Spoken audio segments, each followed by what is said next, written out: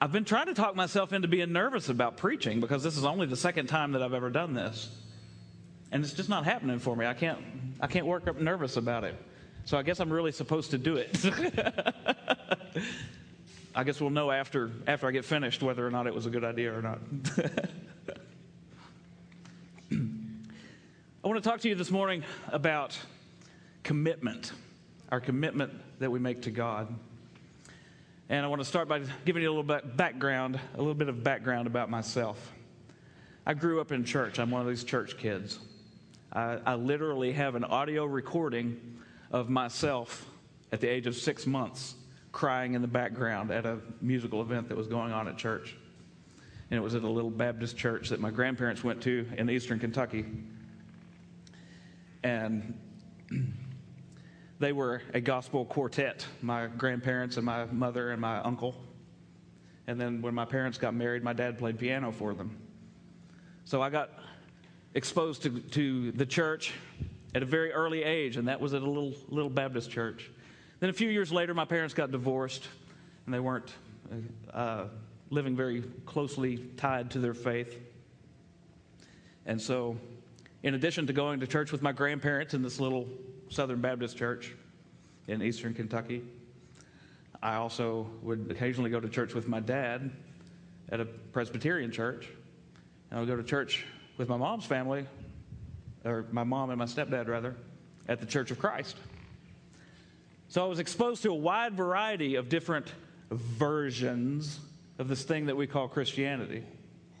And each one of these churches emphasized different things. And so I got kind of a little bit of a different message from each one of them.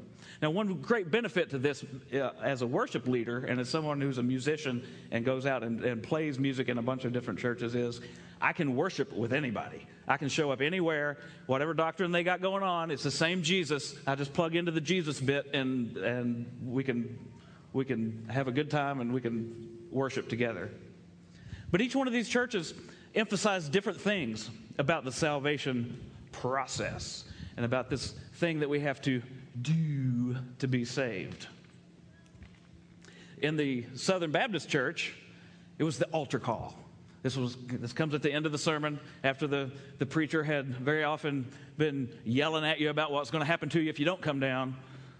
Then he'll say, if you don't want to go to hell, then stand up and come down to the front and pray, and we'll pray with you. And that's what you did to be saved.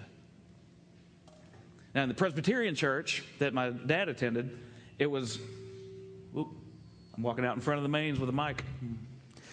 In the Presbyterian church, it was more laid back in that if you buy into this philosophy and doctrine, that's pretty much all you really have to do. There wasn't a jump-off point. There wasn't a set moment. It was like, live this way, believe this stuff. That's what you do. Now, in the Church of Christ, baptism is the heavily emphasized part of the process. And I don't think it would be too much of a stretch to say that I literally know people who believe that if you give your heart to God, but you have a heart attack on the way to the baptismal, that because you didn't get dunked, you're going to hell. That may be a little bit of an overstatement.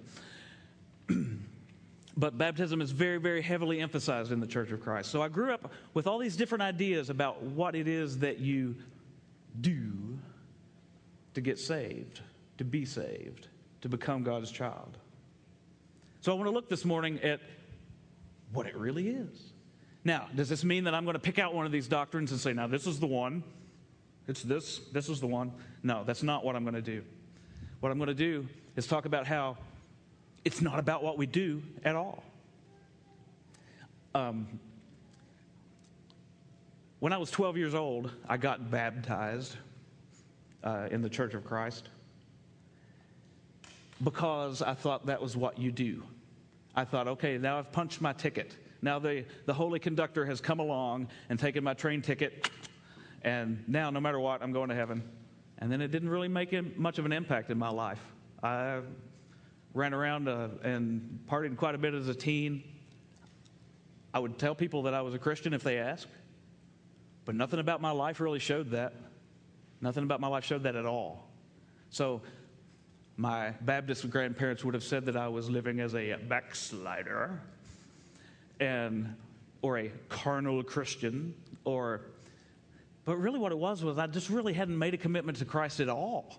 I had done my duty. I had gone and gotten dunked because I thought that's what you did. This is how you get saved. This is what you do, and now it's taken care of. But that's not the way it works. That's not the way it works at all. It's all external things. It's all stuff outside of self. But God wants to make a change on the inside of us. He wants to make us new people. He wants to give us a new birth. A new birth. That means becoming a completely different creature. The things that we do cannot save us. As Paul says in the letter to the Romans in chapter 4, verses 4 and 5. When people work, their wages are not a gift, but something they have earned. The people are counted as righteous, not because of their work, but because of their faith in God who forgives sinners. Now, Paul's obvious statement here is when people work, they've earned their pay. Okay, so how many of you in here have a job or have had a job? Okay, so Nate, when payday comes and the boss brings you your paycheck, you don't think of this as some wonderful, glorious gift that he has given you, do you? This is something that you've earned. It's yours. It's coming to you because you've worked. So Paul is saying here that when we work, the things that we earn belong to us.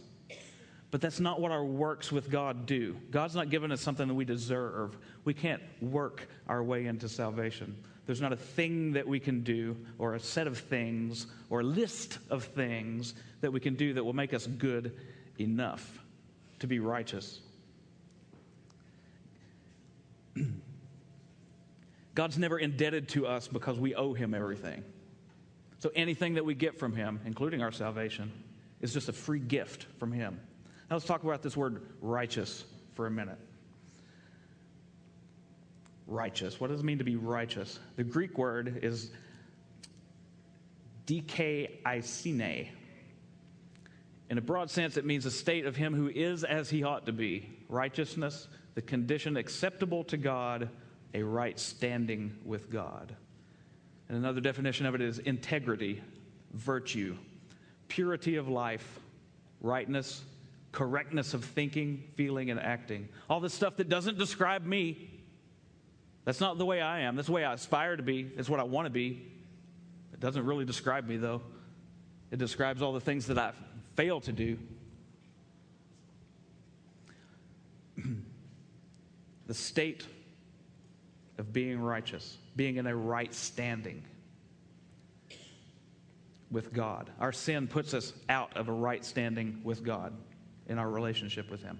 So, let me give you an example. Married men. When your wife has angrily told you that you have failed to pull your weight around the house, this is confessional time.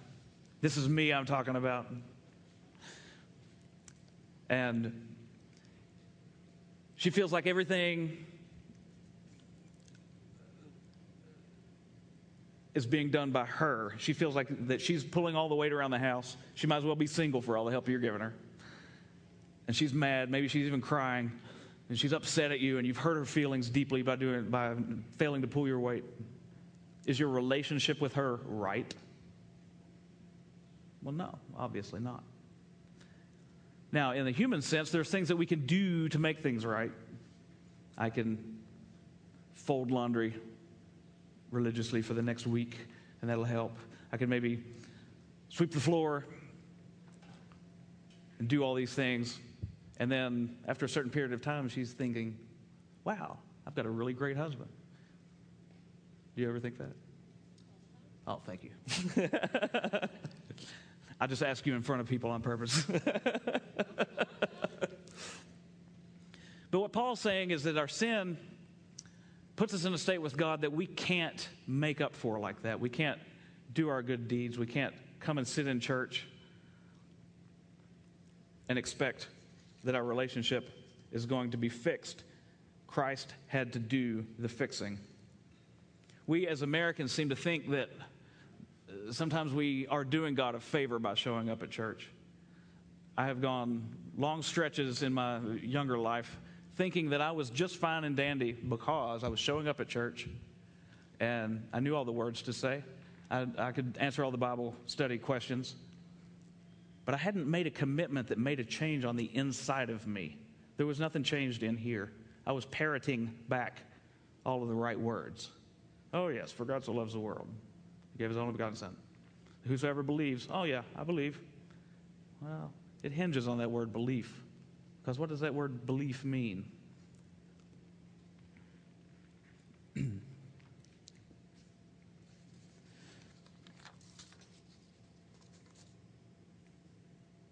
Christ said in Matthew 5:17 and 18, "Don't misunderstand why I have come. I did not come to abolish the law of Moses or the writing of the prophets. No, I came to accomplish their purpose. I tell you the truth, until heaven and earth disappear, not even the smallest detail of God's law will disappear until its purpose is achieved." All the right things that we try to do, all the good deeds that we try to do, they don't take care of our sin problem. Sin is our problem. We've all sinned and fallen short of the glory of God. That is our problem. Our relationship with God has been broken. And showing up at church, volunteering in the soup kitchen, giving to the needy, helping the poor, helping the sick, these are all good things and these are what we should do. But these things do not save us. There's a commitment that we make. There's an internal thing that happens that make us right. Jesus said that he has come to accomplish the purpose of the law of Moses. Now let's think about the Old Testament law for a minute. What the Jews did about sin was that every year they would make the sacrifice and that would push their sin back for another year. But even under that old covenant, though God had given them something to do about their sin, that thing in the Old Testament, all it ever did was cover it up, postpone it. Cover it up, postpone it. Cover it up, postpone it, until Christ came.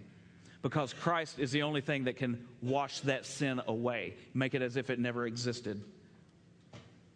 The whole old covenant was just a precursor for Jesus coming and abolishing sin. So he wasn't talking about the continuing covering up and postponing. He was talking about actually washing it away. Because he took our punishment. Romans 3:21 through the first part of 25. "But now God has shown us a way to be made right with him without keeping the requirements of the law, as was promised in the writing of Moses and the prophets long ago. We're made right with God by placing our faith in Jesus Christ. And this is true for everyone who believes, no matter who we are. For everyone has sinned. We all fall short of God's glorious standard. Yet God, with undeserved kindness, declares that we are righteous. He did this through Christ Jesus when he freed us from the penalty for our sins. For God presented Jesus as the sacrifice for sin. People are made right with God when they believe that Jesus sacrificed his life, shedding his blood." So we're back to that word believe again. What does this word believe mean? Is God who he says he was? Yeah. Did Jesus do what he said he did? Yeah. Well, you have to believe that. Okay, I do. I had a conversation one time with my dad when I was young and when I was still trying to figure out what all this stuff meant. And my dad was quite a character.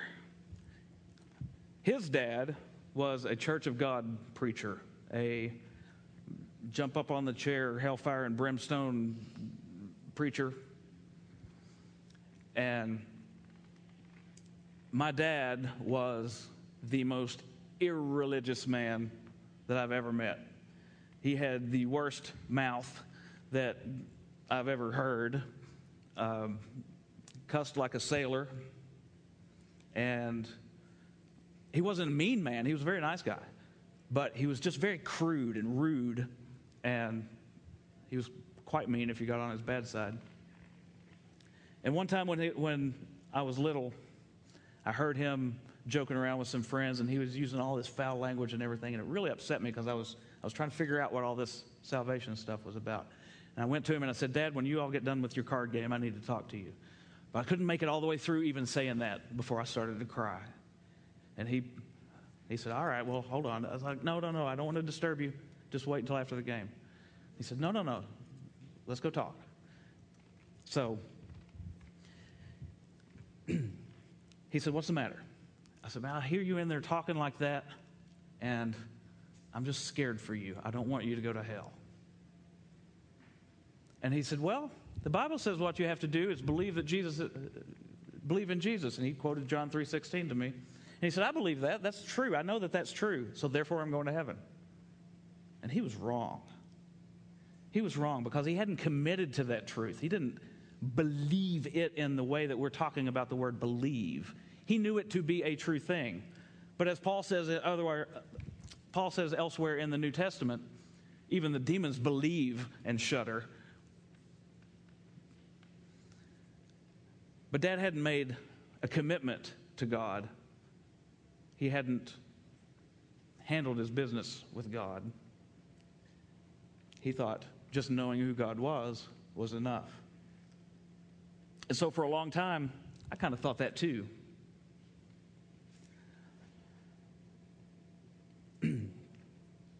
But Christ took our punishment. We humans love rules and regulations. I know some of you are sitting there thinking, what are you talking about? I hate rules. But we really do. We really like for there to be a list, a to-do list. Here's the things that I have to do to make sure that I go to heaven. I'm going to check this list off. Did you do this? Yep. Did you do this, Tyler? Yep. Tyler, did you do this thing? Okay. Ding, here's your ticket. You're in. You know, we want it to be like that when it works to our advantage. But the simple fact is, there's no list. There's no group of things that we can do. None of these, the altar call doesn't do it. The baptism doesn't do it. It's an internal change. It's a thing inside you that the Spirit of God does within you. Romans 8:11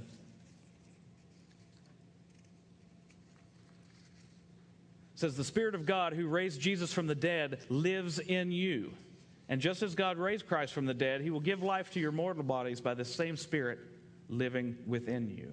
It's when God comes to dwell on the inside of us, when we have made that commitment and invited him in, that's when the actual change happens. That's when we are not what we were before that happened. That's when there is a difference. Now, some people will tell you that if you can't, tell the exact date when that happened, then it must not have happened. And I don't believe that either. I believe it is very much a process. But there comes a point where you make the commitment. Boom. After that commitment, you're different. It's no longer an external thing. God is inside you because you've invited him in and let him in. Here's where this happened for me. I was in the Gulf War, the first one, the easy one, the one that didn't take 10 years to get over with. And one night, right before the ground war started, after the air war had been going on for quite some time, for a month or so, I was up on the border between Saudi Arabia and Iraq. At that time, I wouldn't have been able to tell you, I wouldn't have been allowed to tell you where I was, but we were in Iraq already. And if any of you have been in the desert at night, there's a vast difference in the night sky in the desert at night compared to what we see here. The night sky is a beautiful thing. All the stars, the moon, very beautiful. But there's a lot of things that get in the way of our being able to see that very clearly. Humidity is one thing. We live in a very humid area around here. It's often very humid, and that interferes with visibility for the stars. Light pollution, what? But anytime you're near an urban area, like we're near the city of Lexington, we're in the city of Nicholasville, there are lights going on, so you can't see as well because of ambient light. Cloud cover, pollution, And when the moon is out, that limits what you can see by the stars as well. Well, I was in the desert. I was in the middle of nowhere. So there was no humidity because it's the desert. There's no pollution going on because there was nothing for miles around except for us and our little bit of diesel smoke. It was the middle of the night. It happened to be the new moon, which is when there's no moon out at all. And I cannot begin to describe to you the way the stars looked that night.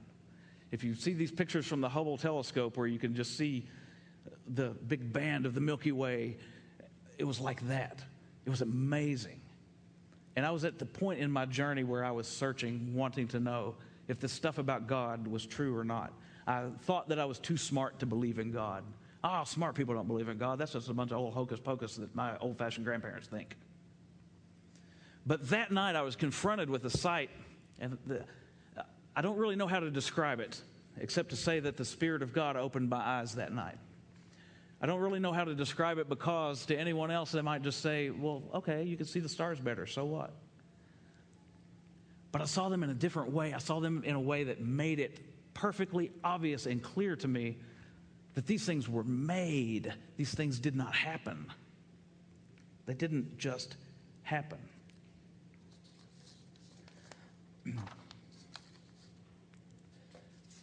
Lost my place in my notes. In the first chapter of Romans, Paul is talking about this in verse 20 when he says that the power and the majesty of God is known, for ever since the world was created. People have seen the earth and sky. Through everything God has made, they can clearly see his invisible qualities, his eternal power and divine nature, so they have no excuse for not knowing God. This verse came back to me that night when I was looking at the stars and seeing the enormous majesty of them, and I thought, I no longer have any excuse. I can't continue to try to talk myself out of believing that there's a God. That was the moment for me. It may be something different for you in your life.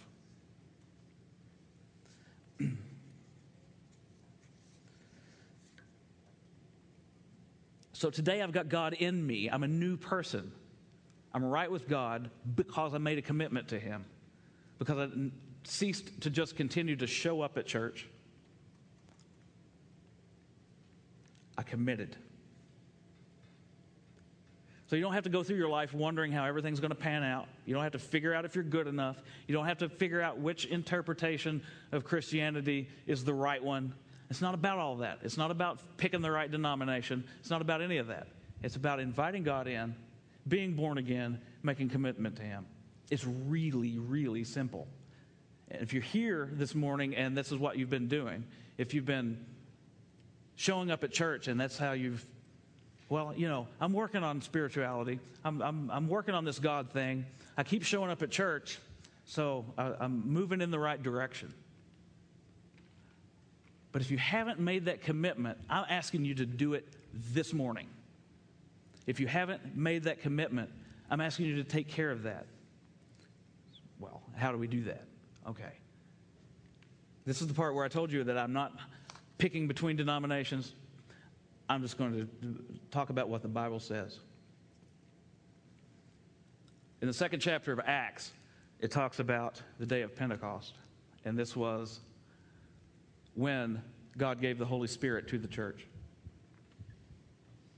And all of the disciples were filled with the power of the Holy Spirit. And then Peter got up and he began to preach. And it was the very first time anybody had ever preached a sermon about Christianity. It was the first one. And when he got to the end of it, all the people felt convicted. And it says, Peter's words pierced their hearts, and they said to him and to the other apostles, "Brothers, what shall we do?" And Peter replied, each of you must repent of your sins and turn to God and be baptized in the name of Jesus Christ for the forgiveness of your sins. Then you will receive the gift of the Holy Spirit. This promise is to you and to your children, and here's the good part, and even to the Gentiles, all who have been called by the Lord our God. Now, The Church of Christ that I grew up in, this is the verse that they use to go, see, it's all about the baptism. It's all about the baptism. It's not all about the baptism. Baptism is something that's necessary and important and needs to be done because Christ commanded us to. But it's not what saves you. It's the Spirit of God coming into your heart and cleansing you of your sins based on your belief in the sacrifice that Jesus made. That's what saves you. We get baptized as a show to the world that we believe in him, as an outward sign of the inward change that has been made. Romans 10, 9 through 13 says, if you confess with your mouth that Jesus is Lord and believe in your heart that God raised him from the dead, you will be saved. For it's by believing in your heart that you're made right with God. It's by confessing with your mouth that you are saved. As the scriptures tell us, anyone who trusts in him will never be disgraced. Jew and Gentile are the same in this respect. They have the same Lord who gives generously to all who call on him. For everyone who calls on the name of the Lord will be saved. There it is, right there. Now, I know that sounds really simplistic. I know that sounds like something that most of you, I don't know where everybody is. But a lot of people in here, I'm pretty certain, have taken care of this a long time ago. But what if you haven't? If you have been coming to church all this time and you think, well, yeah, I go to church and I give and all this, but if you've never had that moment in your life where you have stopped and made that commitment, then it's something that you still need to do. And if you haven't done that, that's what I'm asking you this morning to do. Because, why? Why this morning? Why is it so urgent? Well, one, it's the only way to be right with God. It really, really bugs me how many people that I've met that think that the dunking is what did it. Or, yeah, I went down to the altar call and therefore I'm okay. Because I used to think that myself. And then nothing about that changed my life. That's not what changed me. Really opening my heart up in belief and inviting God in changed me. These other things are important. They're part of this process. They're things that we do in response to God in order to show him and show others that we have made this commitment. But in and of themselves, they're not magic words that hocus pocus, now I'm saved.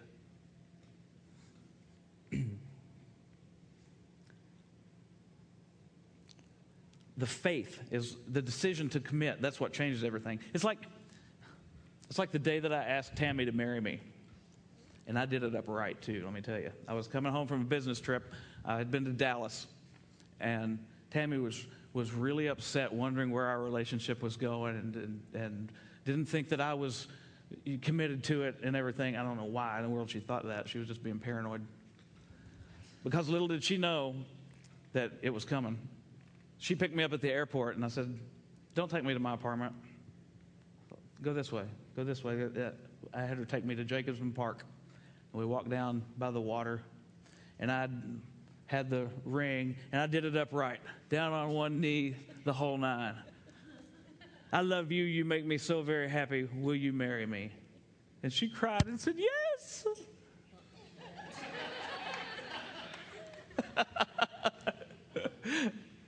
She did cry, and she did say yes.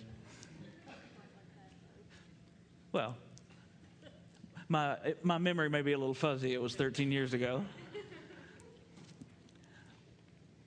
Okay. Well, that was the commitment that she made. But being actually married, it was easy to say yes, wasn't it? Is it easy to be married to me? No. Making the commitment is a very easy thing. Walking it out is a different thing entirely. See, and that's the sort of the difference that I had in my head when I was a kid, because I thought, well, I went down in the water, I was baptized, and now I'm saved. But I wasn't really, because I didn't really invite God in.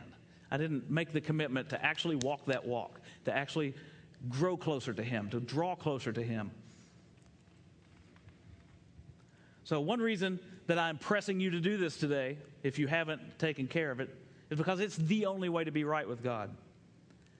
Another reason is it's the only way to live with God's power and guidance, His Spirit within you. It's an adventurous thing, living the Christian life. To go out on a limb sometimes, not knowing if or how things are going to work out. But knowing that you have God in charge of your life, that makes it a lot easier to live. So there's the fire insurance aspect, as Max calls it. But then there's also the here and now power of living the life filled with God. But the third reason is the most important one, and that is that you don't know how much time you have. We don't know what is coming. Any minute now, Tyler, a meteor may come through the roof and smash through your head, and then you're gone. God's got good aim. He might be just aiming for Tyler. No. We really, really don't know how much time we've got.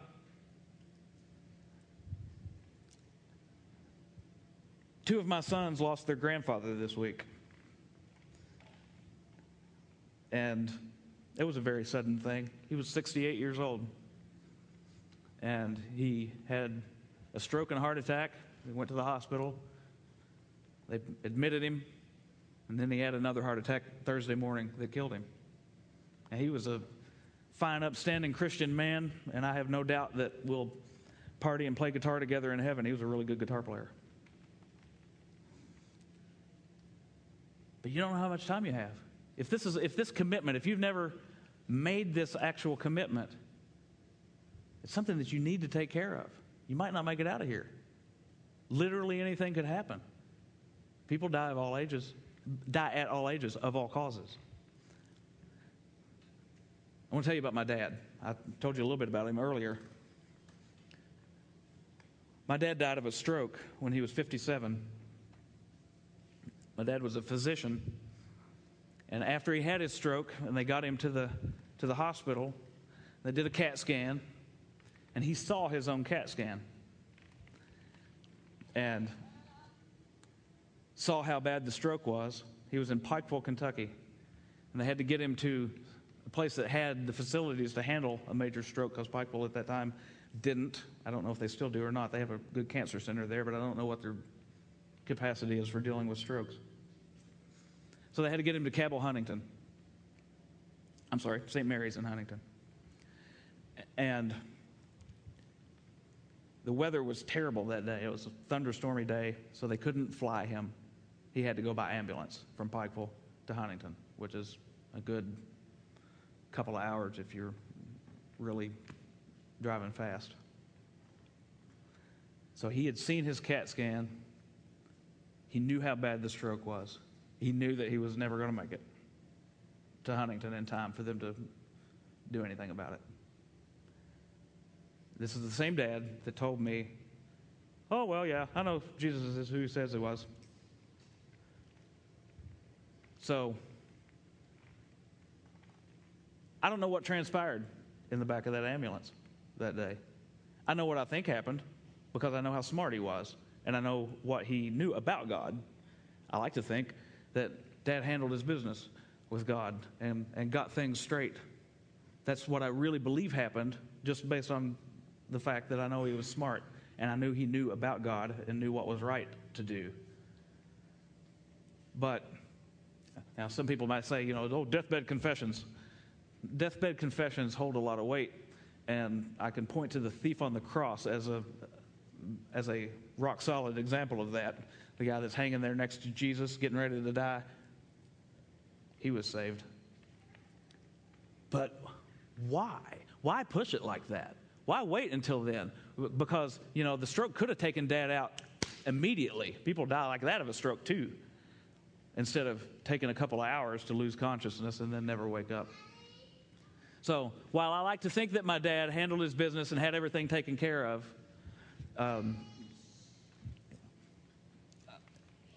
I don't know that for certain. I know that I believe that. But you don't know how much time you have, so why would you wait? Now, I want to talk to you Christians just for a second, too. Some of you may have tuned me out a long time ago and said, oh, isn't that cute? Chris is preaching salvation message. I don't need that. Taking care of that already. If you are not living with the power of the Spirit of God in your daily life, then maybe you need to renew your commitment to God. If the salvation thing just is something that you think of, yeah, I took care of that already, but you're not living with a hunger and a zest for God, then drop a little closer to Him. But I'm asking you this morning, if you have not made that commitment, if there's not been a moment when you have literally said to God, I want you to come into my life and fix me, and really opened your heart up to that salvation that He offers us, I want you to do that this morning if you haven't done so, or if you have any doubts about having done so, or if you think that you got some of it wrong before and we're just going through the motions. I want you to come and talk to me. I want you to raise your hand and we'll pray with you. Come up to me after. You don't have to make it a big public thing right this second. But don't leave here without fixing it. If all you've been doing is showing up at church and you've not ever taken care of this, don't leave in that condition, because you might not make it out to the parking lot. You might not make it to home. Oh, it's just a scare tactic, You're just trying to scare me into getting saved. Well, nobody ever got saved that wasn't first a little scared of what was going to happen if they didn't.